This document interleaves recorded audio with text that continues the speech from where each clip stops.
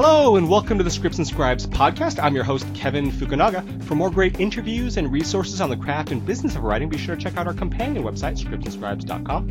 First, I'm pleased to have on the show a former television executive turned entertainment career consultant and author. For nearly 20 years, she was a senior TV development executive at CBS, Amblin, and Canal Plus, and heard over 3,000 pitches, bought hundreds of projects, and developed dozens of TV series. She's currently the director of the WGA Showrunner Training Program, the CBS Writers Mentoring Program, and the Humanitas New Voices Program, and the author of Hollywood Game Plan, How to Land a Job in Film, TV, and Digital Entertainment, the very popular how-to guide for aspiring Hollywood hopefuls. And she also does entertainment career counseling on the side through her company, Park on the Lot. I'm very pleased to have on Carole Kirschner. Thanks for coming on, Carole. Thank you so much for having me, and you'll get a check in the mail for that introduction. Not at all. Not. It's all true. All we do is just distill it down. Very nice. Well, it's a pleasure to have you on. You're a former development executive, and now you spend your time sharing your years of knowledge and experience to others through the great programs that you are the director of, the WGA, Humanitas, CBS Diversity, and your book. So you've obviously been in the industry a while now. You've done quite a bit. And I wanted to ask you, we normally start off this way. We wanted to ask you about your background. How did you get started in the industry, and what led you to where you are now, your current position? Sure. Well, I actually started, what launched me into this career was I was an assistant at a museum, and one of the volunteers said to me, "I have a friend who's a writer-producer and is starting a company. Do you want to be his assistant?" And at first I said no, because I was an aspiring stand-up comic. And I thought, in about 2 weeks I'm going to be rich and famous, so I don't need to take that job. And then I woke up the next day and thought, what the hell am I thinking? And I said, yes, of course. And I worked for him and his partner for 5 years. They did TV movies back when you could make a living doing TV movies. Mm-hmm. And then I got a job at CBS. And my days of being a stand-up comic, I ended them because I'm a nice Jewish girl and I needed to be on the other side of the table from having to, travel 300 days a year and stay at Howard Johnson's. Anyway, so I was at CBS for 4 years, and while I was there I did, was involved in Designing Women and Murphy Brown. Then I went over to Spielberg and Spielberg's Amblin Television, and it was the first one, not the current one, and I helped start that. And we did Tiny Toons and Harry and the Hendersons. And from there, I went to Limelight, where I developed Reboot. And I can always tell who the nerds are by the ones who remember Reboot, which was about 100 years ago on ABC. And it was the first fully computer-generated animated series on U.S. television. And then went to Canal Plus, and then my daughter was born, and all I was doing was traveling internationally to sell projects. And I realized, why have a kid if you're never going to be home? Because my husband and the nanny were raising her. And I became a consultant. And the first thing I did was the CBS Diversity Writers Mentoring Program. I created that with my colleague at CBS. Great. And it was so gratifying. We are now in year 12. Wow. And 70 writers of color have gone through the program, and we've helped launch the careers of more than 30 writers of color. That's great. And because of that, I was asked to help Jeff Melvoin, who's the creator of the WGA Showrunner Training Program, and I was asked to help him develop the curriculum. We're now in year 11 of that program, and something like 68 new shows have been created by alumni. And then because of the work I was doing there, I was asked to help Kathleen Young, who's the executive director of Humanitas. I was asked to help her sort of redesign and run the Humanitas New Voices program. So CBS is for baby writers, Humanitas is for emerging writers, and the WGA is for very experienced writers that have their own show or about to have their own show on the air. And in the midst of all that, people kept asking me, would I meet with their nephew? Would I talk to the student? And I love doing that. I like helping people that are just breaking in, and that's why I wrote the book. The book was the hardest thing I've ever done. It took me about 2 years. I gained 10 pounds, and I developed a rash. And, those last two things are over, thank goodness. Right. And the book, I'm really proud to say, is in many universities, in film departments. And also because of that work, I like to work. I mean, some of my most gratifying work is working individually with clients one-on-one.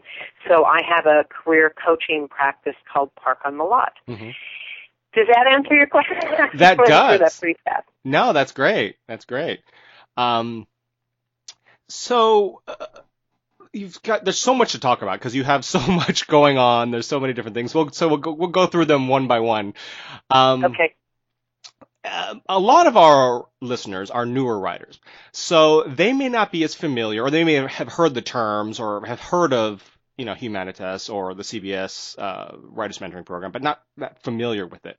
But for newer writers who may not really know what these are, the fellowships and the diversity programs, mentoring programs, can you explain what specifically, I guess, the CBS Mentoring Program is and what it hopes to accomplish? And then we can talk a little about Humanitas as well.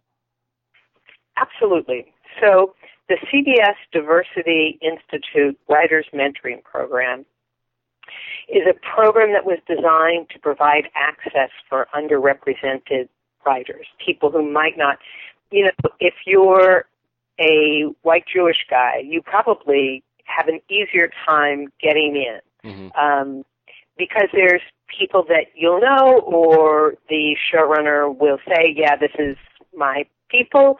But if you're a person of color, if you're LGBT, it's sometimes much harder to just get access to those people. And I'm not disparaging white Jewish guys because I'm married to a white Jewish guy. But so that was the purpose of the program. And our purpose is not to just launch the careers of new writers of color. Sometimes that gets to be a trap where you get your first job, but then you don't get other jobs. Mm-hmm. So really our goal is to help create and develop the showrunners of the future. Because once there are diverse showrunners, then the issues of diversity and inclusion really won't be an issue anymore. Right.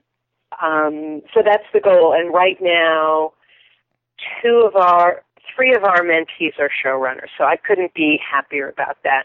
And there's been people who've been in my CBS program who are then in my WGA showrunner training program, and that's very gratifying. I've said gratifying about 3 times now, but I mean it. It's very exciting. I mean, I'm so lucky. I'm the luckiest woman in show business because I don't have to sell anything, and all I do is help people. It doesn't get better than that. So you asked about how does CBS work, what the program is. Right. So CBS is it's an 8-month program. You start, and there's only 6 or 7 people in the program out of about 600 or 700 applicants. It's a very intimate program. Right. The first 4 months, the writers work individually with a executive, a CBS or CW executive, and they write a spec script or a pilot under the supervision of the mentorship of that executive. Now, and that starts in October.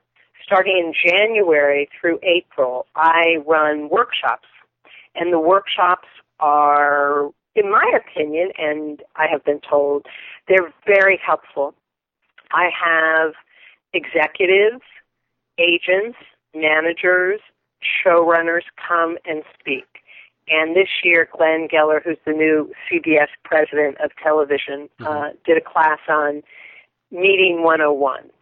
The purpose of those workshops are certainly to educate writers about the business, but also really, because this is my focus, is how do you present yourself in the best possible way? How do you market yourself? Because even though writers are creative professionals, it's still essential to be able to market yourself, to be able to promote yourself without being a jerk. Right. All successful people do it. Very rarely is there somebody that just sits at their desk writing, never meets anybody, never talks to anybody, and then gets a gig. That's more likely in features, less likely in television. Mm-hmm. So we have mock showrunner meetings. I bring in probably 10 different showrunners. Each of the mentees sits in front of the class with the showrunner, and they do a mock meeting for about 5 to 10 minutes. And then that writer gets feedback on how they did in the meeting, gets feedback from the showrunner, which is invaluable, and also from the class. I have a night called Cone of Silence, which is the real inside story of what it takes to move to the next level from being a staff writer. And that's pretty much it. It's a all-encompassing program, and we never sort of part with our alumni. They are people that we stay in touch with. They sort of are with us for life, sadly for them perhaps, or not.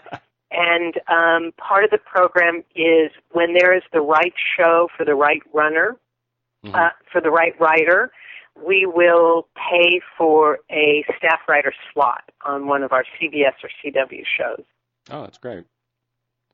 Which makes it much easier for them to bring on the writer to their show because their salary doesn't come out of the show's budget. So I think that's fantastic. Right. It gives them an opportunity to pick It's an opportunity. It's for the first 20 weeks, and it's an opportunity for a writer, somebody like Greta Heinemann. You said that you had interviewed her. Yeah, she's great. She's a rock star. We have a number of rock stars who it gives them the opportunity to prove how invaluable they are. And once they're invaluable, then a showrunner will find the money in their budget to keep them.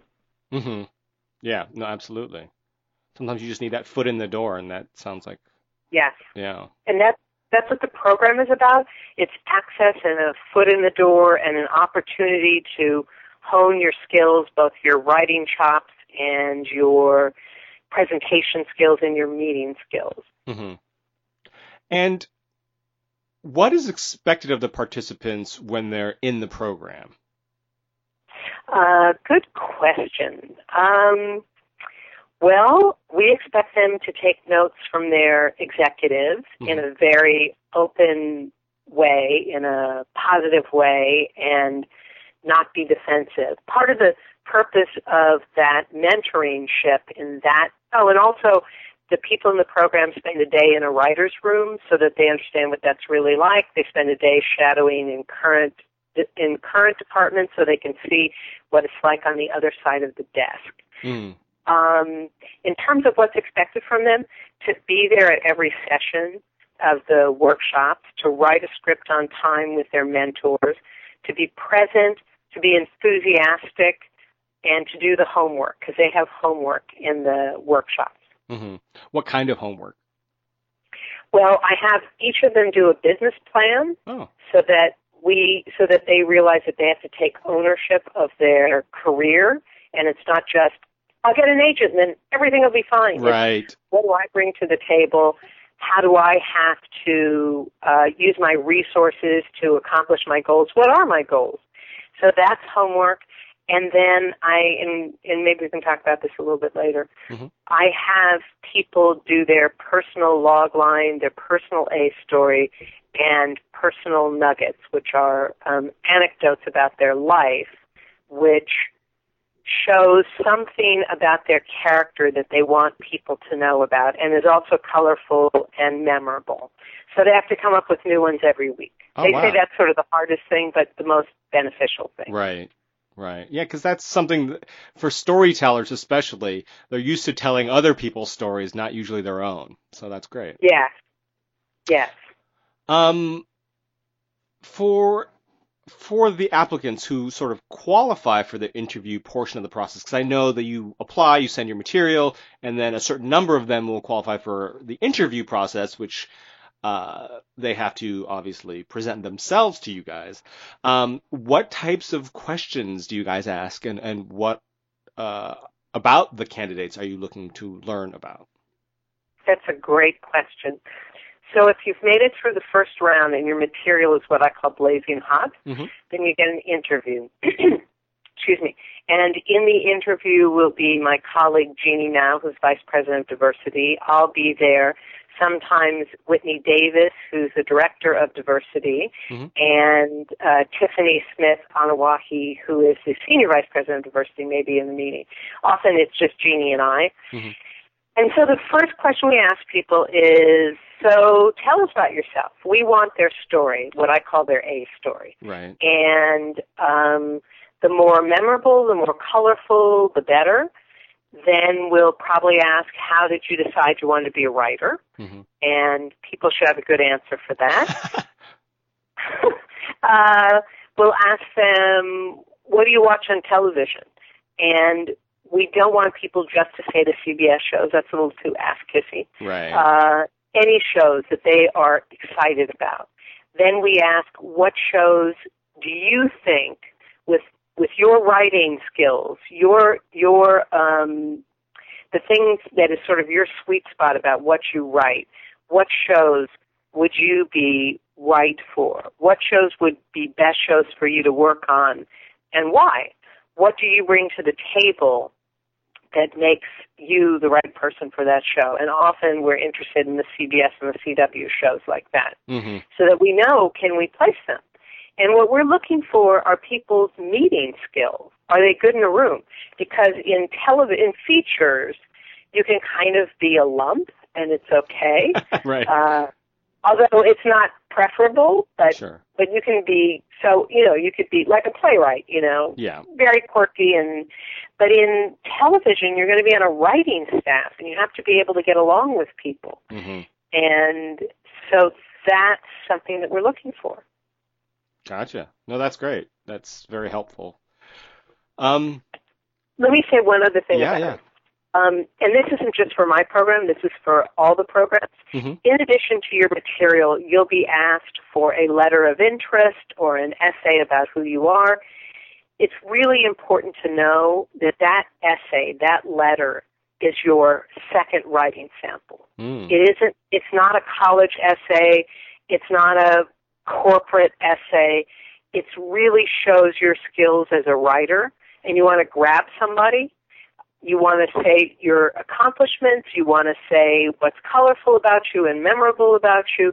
You don't want it to be too personal. You don't want people to know about your eating disorder, but it should be personal enough that we get an idea of who you are. And you should really spend a lot of time working on that. I work with my clients a lot on that essay. A lot of people hire me because they want help with how do you put that essay together? How do you put that letter of interest together?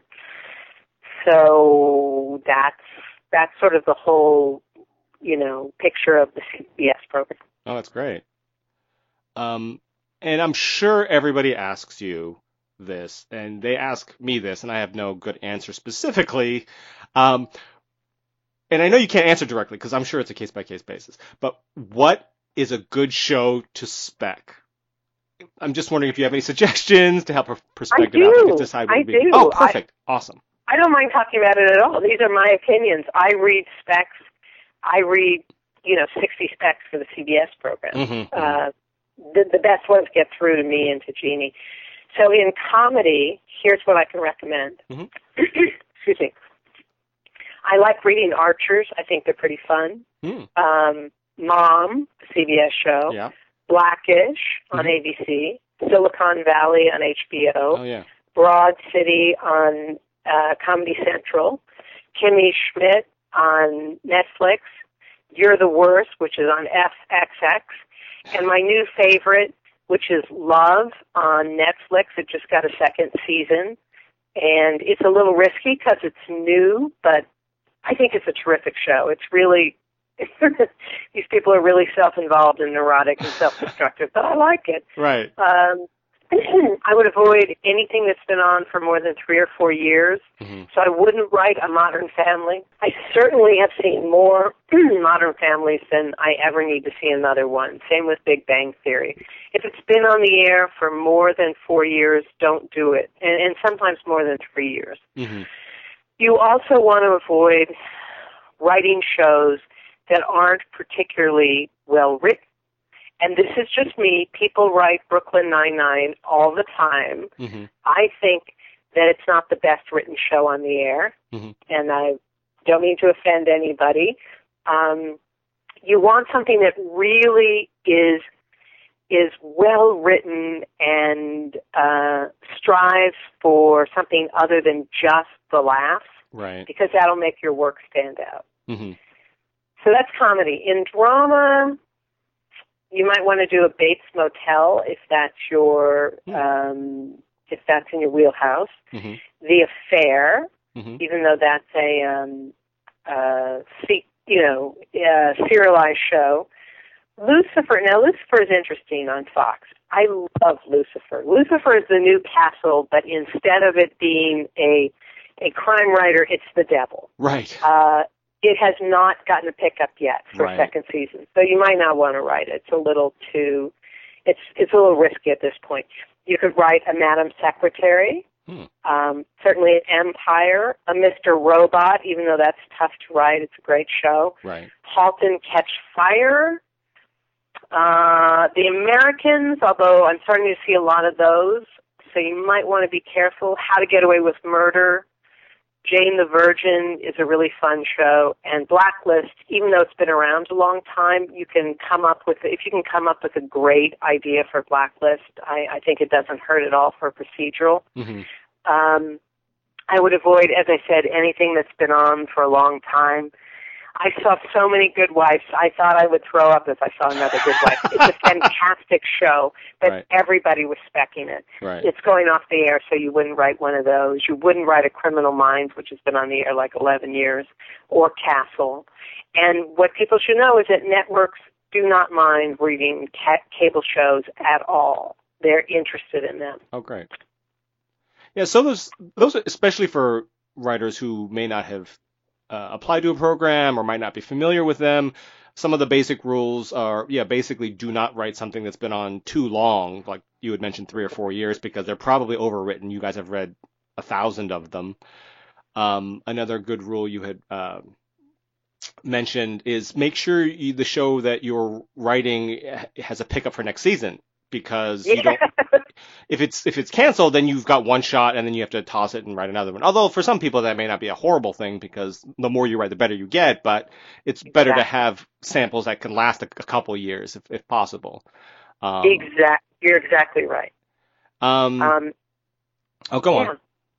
No, I'm just going to say, you want to keep writing specs, even if you write.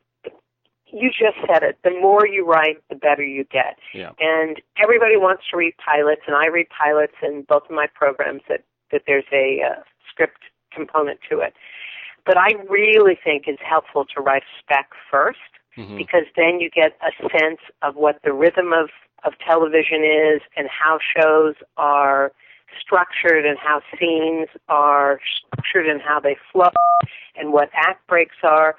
I just really think for new people, it's a great way to start. Right, absolutely.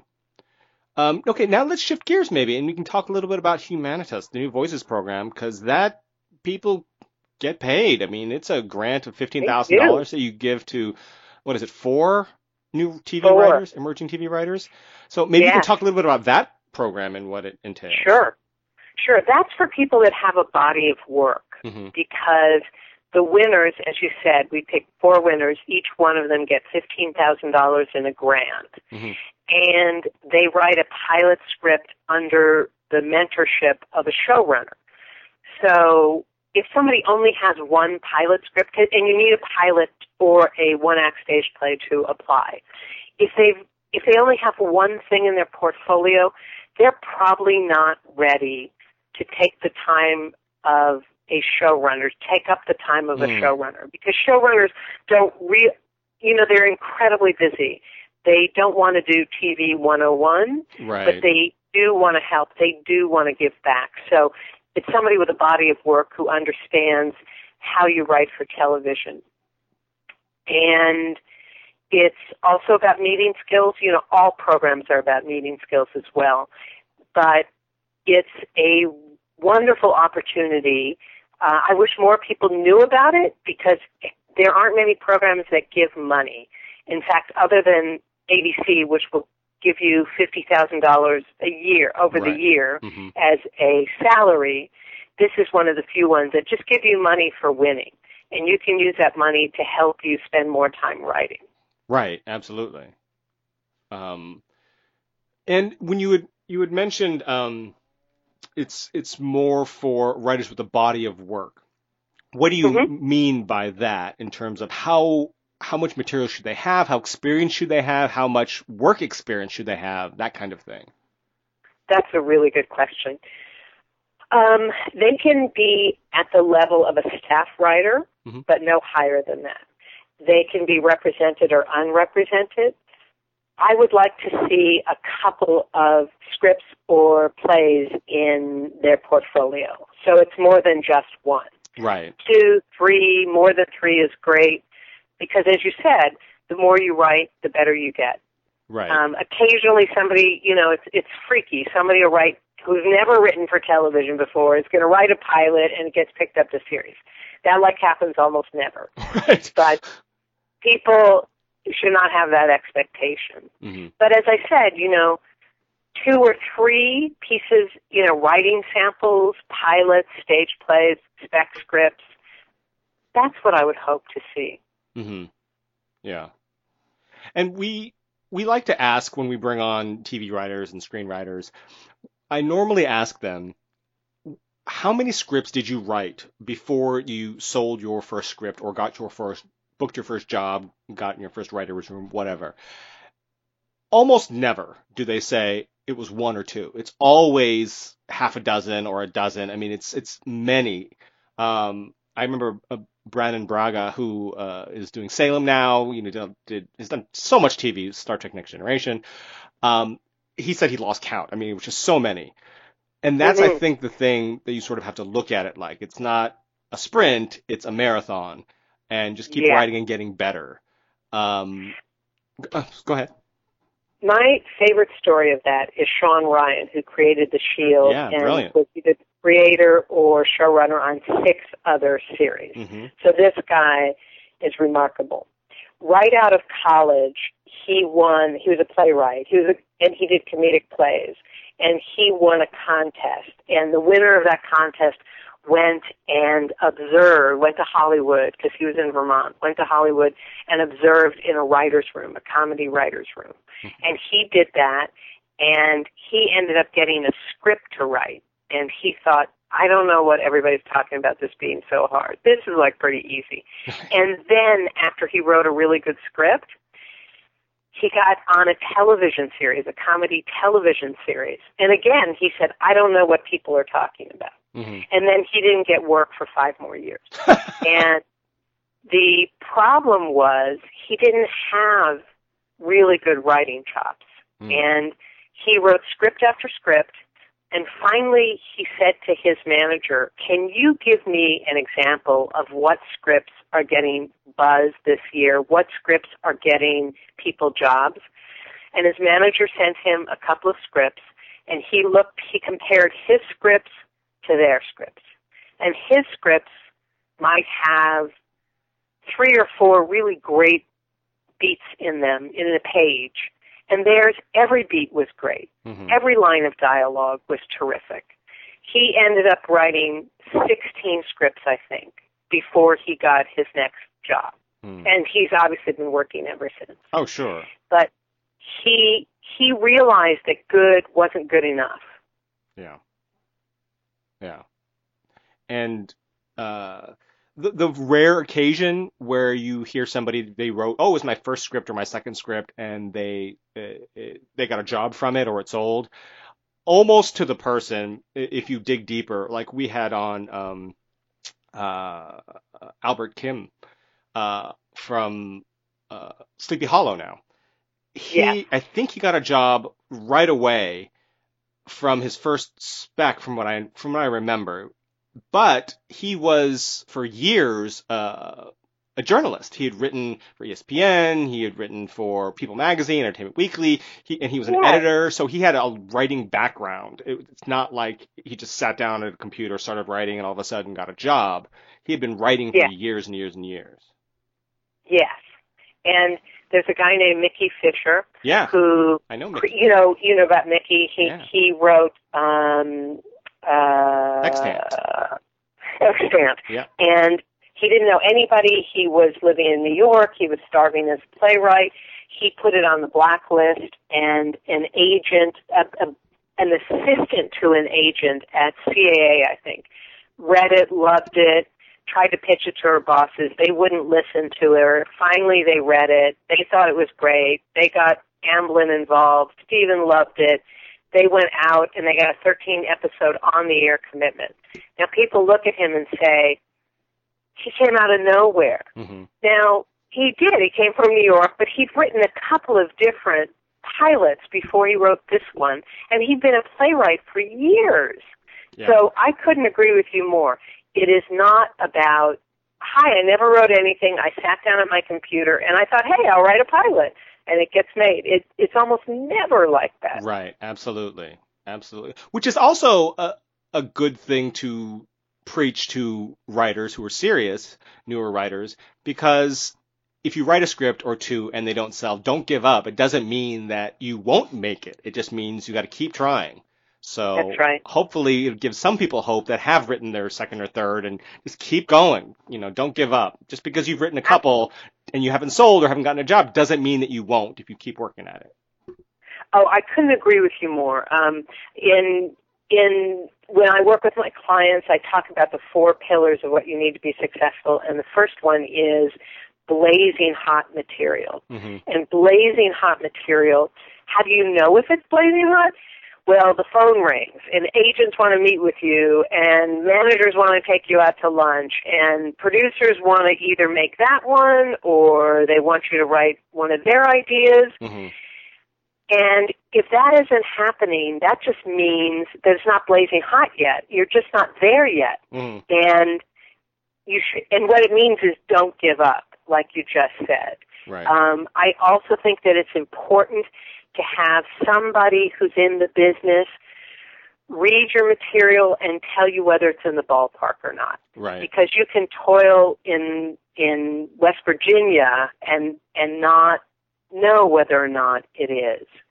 And I think that when your material is blazing hot, you'll know it, because things like happened with Mickey Fisher, things Mm-hmm. like happened with Mr. Kim, those things will happen. And until then, you just keep writing until you get there. Right. And to springboard off of that, I wanted to mention that some people think that your material is fantastic, and maybe it is. But if it's not, if as you said, if you're not getting those calls, you're not getting that reaction, that it's great. Maybe it's not as good as you think it is. But that's not to say that if you continue working, you can't get that piece of material. It's easy to blame something else. It's like, oh, I don't have connections. It's all who you know. I mean, and right. Don't get me wrong. Connections are important. Networking is important. But that piece of material trumps all. I was talking to a manager yesterday, and actually I've spoken to a number of managers, and they all sort of reiterate the same thing, but it just came to my head, the visual that he came up with, that executives, producers, agents, managers, they're all panning for gold. And what is that gold? It's the material. It's your scripts. They're all looking for it. Now, they do have the checks and balances, the filters you have to go through, the interns and the readers and all this to get there, because there's just so much of it out there. But they're all panning for gold. They want you to succeed. They want they want the greatest script on their desk. They're not avoiding it. They're not trying. It's not, oh, I'm only going to work with people that I know. They want the great material. There's just so much out there to filter through that if yours doesn't stand out as, like you said, blazing hot, it can be difficult to get through that noise that's out there. Absolutely. It can,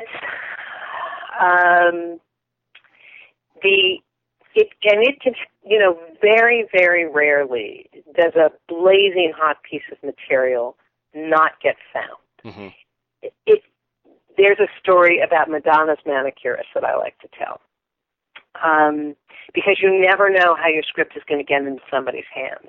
So Madonna has a manicurist that she travels around with when she does shows, but when she doesn't, this woman has her own shop, or she works in a shop, and there was a woman who would come in for her weekly manicures and tell her, my son is a great writer. And the manicurist would go, And finally, after months of this, she said, would you read his script? Will you give it to Madonna?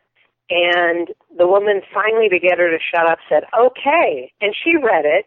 And, you know, everybody is a critic about things, but she thought it was a great script.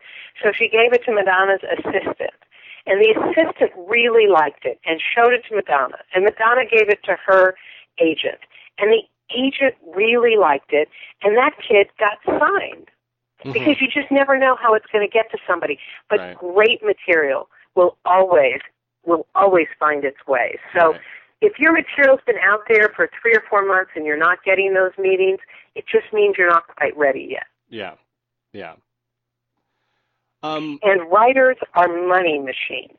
So that's why agents and managers and producers, they want somebody to be great because they want to make money. Absolutely. And that's how you do it. Absolutely. That's 100% right. It's just, I think sometimes when writers send material out and they don't get the response, sometimes the first reaction is, oh, because I don't know somebody. If I just knew somebody who can get my material in the right hands, when oftentimes, most of the time, it's the material itself. And that's not to say that it can't be great, but in its current condition, maybe you're too close to it. You don't realize that it's not at that point yet. And maybe it is. Maybe everyone else that's read it, or maybe if it does get in the right hands, it will be bought and be fantastic. But 99 out of 100 times, it's just not there yet. You are speaking the truth. So, because that is, in fact, the truth. And there is a way that if it's great, it will be, if it's great and you submit it, anybody can submit to competition. Absolutely. And if it wins the competition, people will know who you are. Right. Absolutely. Nickel, Austin, all those big fellowships and contests. And if you apply to a bunch of them and not a finalist or a winner of any of them, then it's probably your material, not the individual. Because in individual contests, yes, anything can happen. Some great scripts get rejected from fellowships and contests probably all the time. But if you do enough of them and doesn't do well at any of them, then it's probably the material, not the contests themselves. There's no bias against you and your material. Right. They're generally read blind, so right. They don't know who is submitting it. It usually just has a number.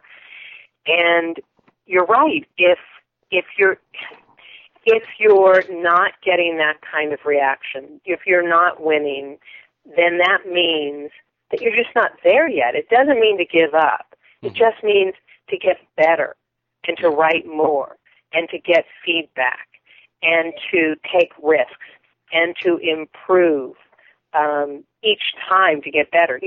Look at the best scripts that you can. Look at, if you're writing for television, look at the pilot scripts of the best shows on the air and see if your script matches up to that in terms of the level of creativity, in terms of the level of what the concept is and how the characters are developed and how the dialogue is. That's the best way to find out. Yeah, absolutely. Now, taking a little turn here, it's a little soft plug, but I think a very worthwhile one. Greta Heinemann, who was in the CBS Writers Program and the Humanitas, I think she won was a finalist or the winner of Humanitas as well, and staffed on NCIS New Orleans, and has been on the podcast and has written a pair of great articles for us about fellowships and diversity programs and stuff, which if you're listening to this and you're thinking about applying to any of them, you should definitely read them. You can find them on our website because she did a great job with them.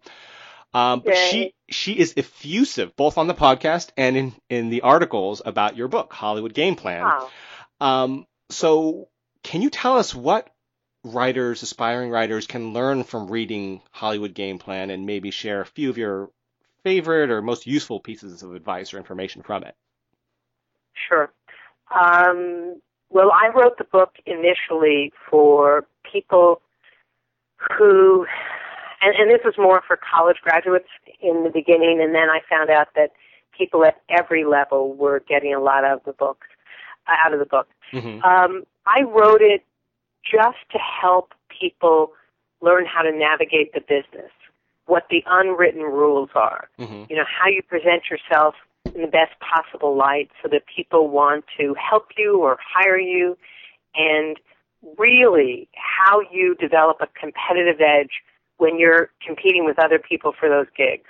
I talk about how to take a meeting, how to prepare what I call the power prep, where to live in LA if you're new to LA, what to wear to a meeting, and how to develop your own personal PR strategy. And for that, I think everybody needs a personal log line, which is just a sentence or two that answers the question, what do you do? And then a personal A story, which is a narrative story with you as the protagonist. It's about 3 or 4 minutes, and it answers the question that we ask people in the CBS program and in the Humanitas program and in showrunner programs sometimes, tell me about yourself. It's your personal story of how you got to where you are that's memorable, that's compelling, that shows your successes as well as what makes you colorful and memorable as a writer. And then, as I said, the personal nuggets, which are your anecdotes, which mm-hmm. you talk about them and you show something about your character. And you do that in a subtle way. You don't say, I'm fearless. You should tell a story about being fearless. Right. In the book, I also talk about what you have to do, and this wouldn't apply to writers really, how you get internships, how you move, how you do a lateral move from one business into show business, how you deal with rejection, and the importance, and we talk a lot about networking, although I hate the word networking, I call it connecting, and how you connect with people so that you come up with a community of people that you have a connection to, that you have a mutually beneficial relationship with. I talk about how to find a mentor and treat her right or treat him right. It sort of covers most of the bases in terms of what you need to know to break in and to stay in, and the things that people won't tell you and what they don't tell you in film school. Right. Well, and it's funny because you had mentioned some of the things that may not apply to writers, but as you're listing them, I'm thinking rejection, check. That applies to writers. They're going to face a lot of it. Internships, I know, a lot, especially in television, maybe not an internship, but trying to get a job on on a show, on any capacity you can, and work your way closer to that writer's room. I've spoken to showrunners that said they hired for the writer's room or a writer's assistant or a showrunner's assistant somebody who worked in the art department as an assistant, but was super helpful and just super positive and wanted to write and made that known and were awesome, and then he moved them in. So that is definitely applicable as well. So I definitely think that that's all useful. I think you're right. And the hierarchy in a writing room on a television show, there's always exceptions, but you get in the door by being a writer's PA. Yeah. And when you prove yourself as a writer's PA, you become the assistant to an executive producer. And when you prove yourself at that, you get a chance to be a writer's assistant. It's very hard to get the writer's assistant jobs. Those are like as hard to get as a staff writer job. Maybe even more so. Being a writer, and sometimes more so. You're right. You're absolutely right. It's not an easy job, but it gives you access to the room and to prove yourself. And from there, you would be a staff writer. And it's interesting because my daughter is applying for internships now. She's an aspiring comedy writer. Not what I would have chosen for her because it's not an easy road, but it's what she loves. And, I'm working with, my husband was saying this. So she asked me questions on how do I phrase this? What should I say? And there was one day that she was filling out, forms for an internship, and I wasn't home, so she took my book and figured out how to do it that way. Getting that PA gig is like getting an internship. Absolutely. And, I talk about that in the book. It's the same thing. It's how you make yourself invaluable. Yeah, absolutely. Now, let's talk a little bit about Park on the Lot, because you also lecture, teach courses and seminars.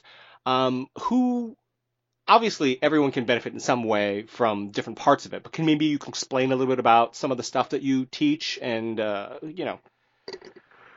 where we can learn more? Sure. So I do workshops, and I lecture, and I have an upcoming webinar called Break-In Boot Camp. That's a teleseminar, actually. And it's 4 weeks, and it's for people who need to break into the business. And that's probably going to be June. And I'm also doing a webinar on how you give a killer meeting, because being great in a room and knowing how to do a meeting is essential. Your material, if your material is blazing hot, you're going to get a meeting. And you could blow it in a meeting, or you might feel very uncomfortable or anxious about a meeting. So we cover that. And if people are interested in finding out when those are going to be, they could go to my website, which is parkonthelot.com. And if they sign up for the newsletter, then, and also, it's a little bit of a plug. If you are interested in developing your own personal log line, if you go to parkonthelot.com and go to the blogs, you can download the template that I created for how you develop your personal log line. And then through Park on the Lot, I work with a few select clients.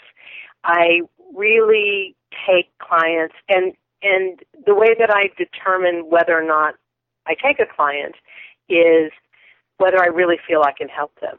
Right. So I choose to take people who understand the business pretty well and who need to learn how to market themselves. They need to learn whether or not their material is blazing hot. They need help with creating that community of people who are like-minded, who you have a mutually beneficial relationship with. And they may have all those things, but they may not really understand how the business works. So and meeting skills and pitching skills, and so that's what I work with my clients on. I offer a free 20-minute strategy session for people. I can either give advice, which I do. It's just a way to give back. Or we can talk about whether or not you would be a good coaching client, whether I'd be the right coach for you. Right. And I work with people who are new, and I work with people who are already in the business and moving up. It's funny because I was talking to Jeffrey Lieber, who was showrunner on NCIS New Orleans, showrunner on Necessary Roughness on USA's. Obviously he is been in the business a long time, almost 20 years, done a lot, and he was talking about his writing process. We were talking about his writing process, and he said, yeah, and sometimes I'll meet with my writers group, and I'm thinking he needs a writers group, but even when you move up the food chain, when you're a professional writer, sometimes you still, it's the best sort of sounding boards are other writers or other people in the business that you can bounce ideas off of. Sometimes you need to, and you're always constantly learning and growing. Every interview I do, I'm learning things too, so it's great. Yes, and that's why there's a writer's room. Yeah, except absolutely. for Mr. Robot, I think, where he's writing every single one of them himself. People, showrunners need the input from their staff. Right. And writers who are on staff, I know many of them that have writers groups. And usually the writers group, people at the same level start, at the starting level, and then as they move up, the people in their writing group move up. Yeah. So it becomes a trusted circle of friends who will give you honest input on your material and also share ideas with you and share job opportunities with you. Or if you're looking for somebody, they can tell you, this person is great. And I guess I also wanted to ask, since you spent a lot of time working in TV development at networks and production companies and studios, and obviously for the WGA and CBS, how has the industry changed since when you first got started to now, and where do you see it going? Oh, that is a good question. Well, in television, there were two sea changes, and the first one was in 2003. Yeah. And that was when Josh Schwartz, an alumni of your Film School, Mm-hmm. USC, Yep. pitched an idea for the OC. Mm-hmm. And they bought it, and they made him an executive producer. He was 26 years old. He was the youngest executive producer and person creator of a television series. And before that, in order to get in to pitch, you had to have been on a show for 7 or 8 years. Mm-hmm. They didn't want to hear from you unless you could run the show yourself. And then Josh Schwartz shows up, and he has this great idea for a show, but he's never run a show. He's never even worked in television before. Right. And they love it. They buy it. They put him with the showrunner. And suddenly, networks and studios are looking for what I call hip, fresh, new, young. Hip, fresh, new, young. Mm-hmm. They're looking for voices outside of television to come in and give them fresh ideas. So that was the first sea change. And then, of course, the second sea change is the streaming television and Sure. binge watching and all the platforms that there are to create content. As I'm sure your speakers, the people you've interviewed have said, there's over 400 scripted shows across all the platforms. Yeah. So there's tremendous opportunity.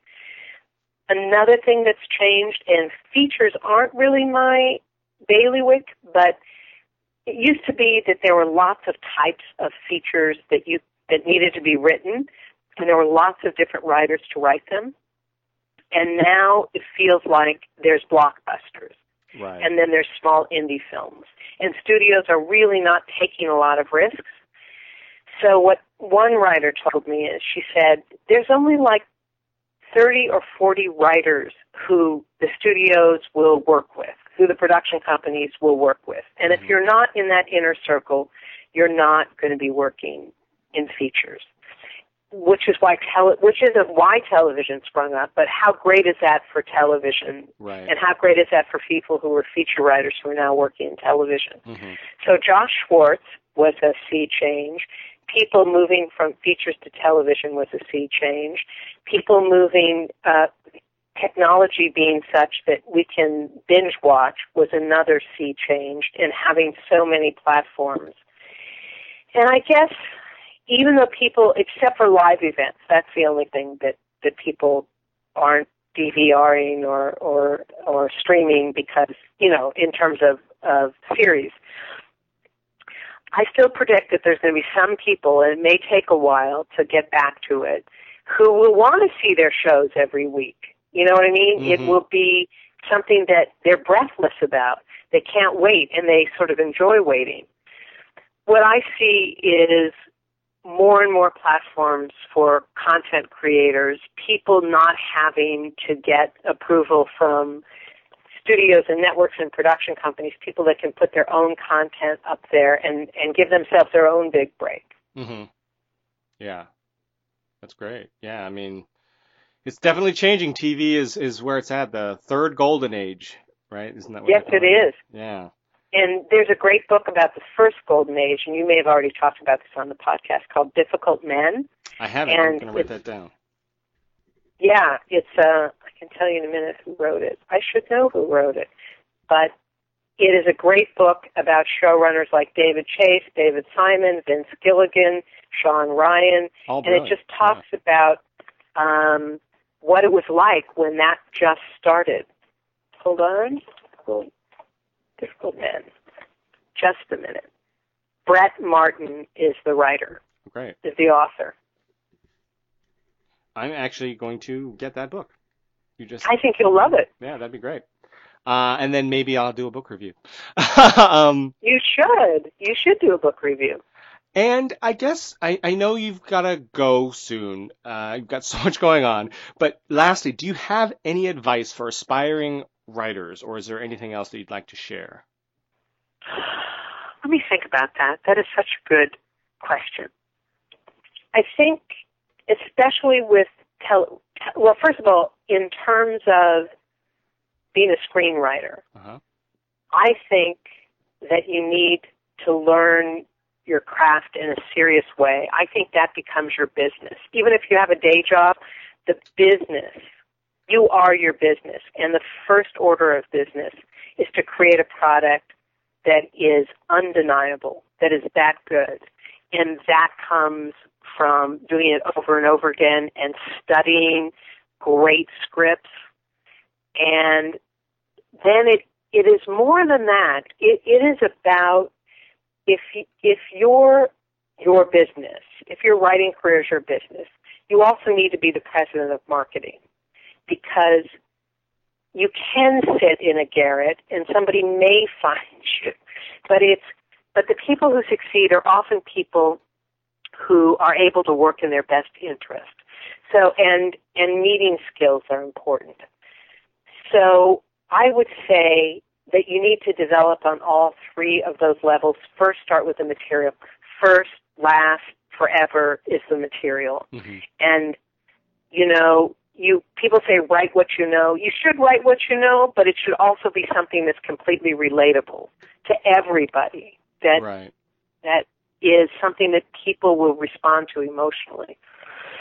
And it's the emotional journey of the protagonist. And as you said earlier, don't give up. Don't give up. You need to keep doing your art because you're an artist. And don't give up. That's what I say. Great. Be sure to follow Carole on Twitter. It's at Carole with an E, CAROLE _ POTL. And the POTL stands for her website, parkonthelot.com. You can go find out more information there and get your personal logline information and all that good stuff. And check out her book, Hollywood Game Plan, as well. We'll all have links on our website for all that. So in case you don't want to look for it, it's all on our website. Thank you so much for coming on the show and chatting with us today, Carole. It was a true pleasure. You're welcome. I have one other thing that I forgot to say. Yeah, no, absolutely. Can I say it? Yeah, sure. Of course. Here's what's true, and you alluded to it. Somebody's going to succeed. There are always writing successes, and why not have it be you? And that's what I'll end up. And thank you so much for having me. It was a pleasure talking to you. It's been great. Quickly, and for more great interviews and resources on the craft and business of writing, be sure to check out our companion website, scriptsandscribes.com. And if you have questions about the craft or business of writing, you can send us an email to ask@scriptsandscribes.com or send us a tweet to @scriptscribes. There's no and in the middle there, just @scriptscribes. Thank you all for listening.